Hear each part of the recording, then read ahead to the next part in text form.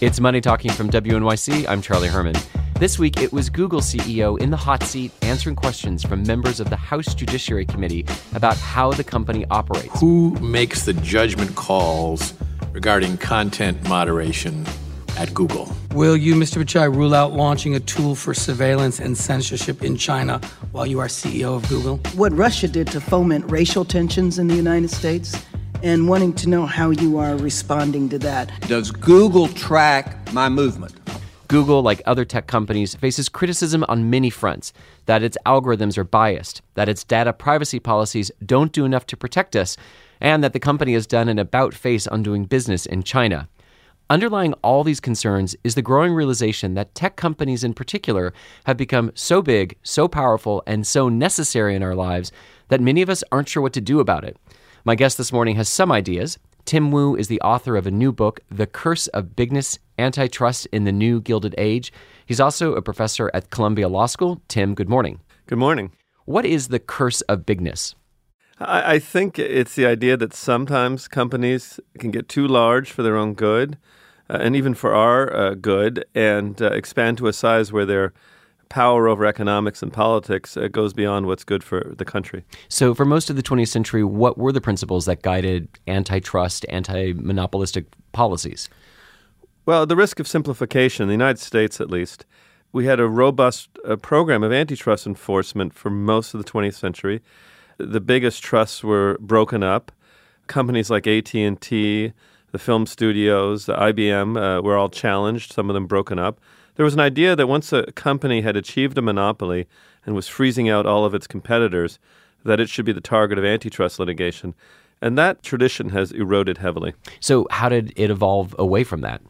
Well, starting in the 70s, conservatives, driven by the so-called Chicago School, started to suggest that antitrust had gone too far, was out of control. It was linked somewhat to the hostility to the judiciary in general, Roe v. Wade, civil rights, and so forth. And they said, just keep everything out of business, a rise of laissez-faire again.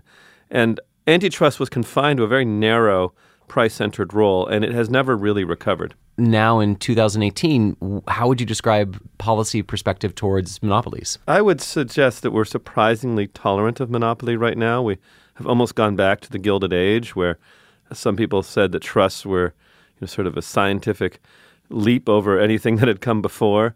You look at the reverence which many people hold, Amazon, Google, Facebook, even people will defend the airline industry or pharma and say, well, they have to be that big or they won't invent the next cancer cure or, they won't deliver your packages on time. And I think history suggests that size brings a lot of risks and that we tolerate monopolies at our peril. Some of the arguments that are made in favor of monopolies is that they're efficient, that there are greater economies of scale, that they make products cheaper for us consumers. Is that argument misguided?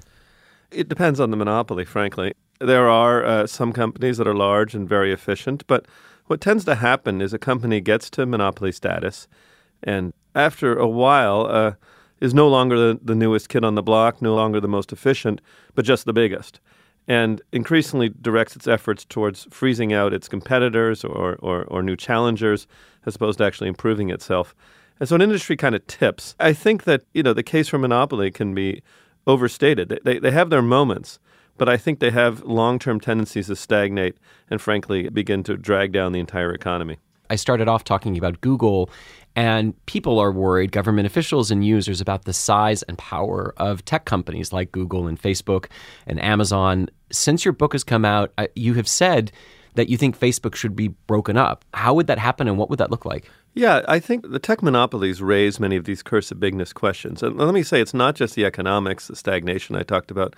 It's also a sense that no private company, no set of individuals should have that much control over people's lives. And in the tech companies, you see it very directly. They know everything about you. They know where you're going. They know what you like.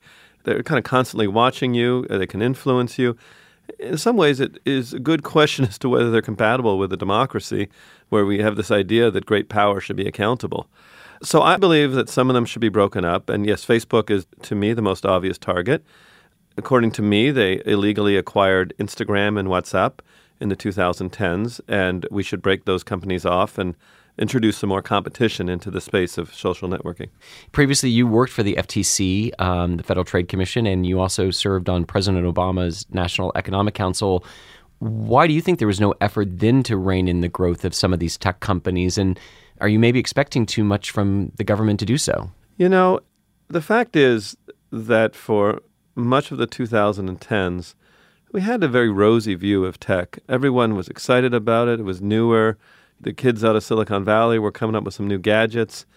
So I think in a lot of ways, during the last administration, there were things we could have done that we didn't do.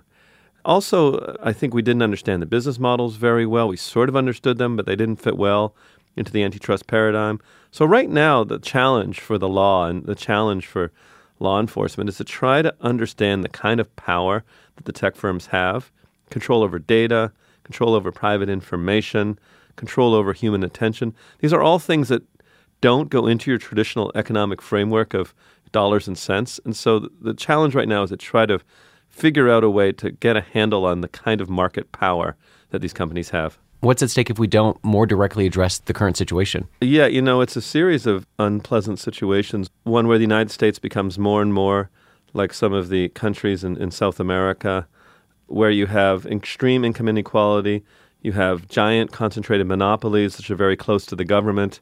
If you go further, there are some very dark examples from the 20th century where monopoly and extreme government become close to each other.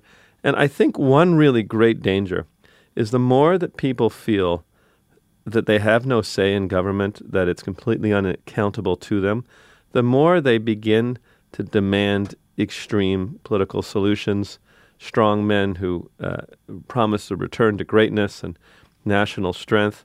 And when you have those sort of figures in alliance with powerful monopoly corporations, you have, frankly, a terrifying form of government that we've seen before in the 20th century that I think we need to do everything to try to avoid.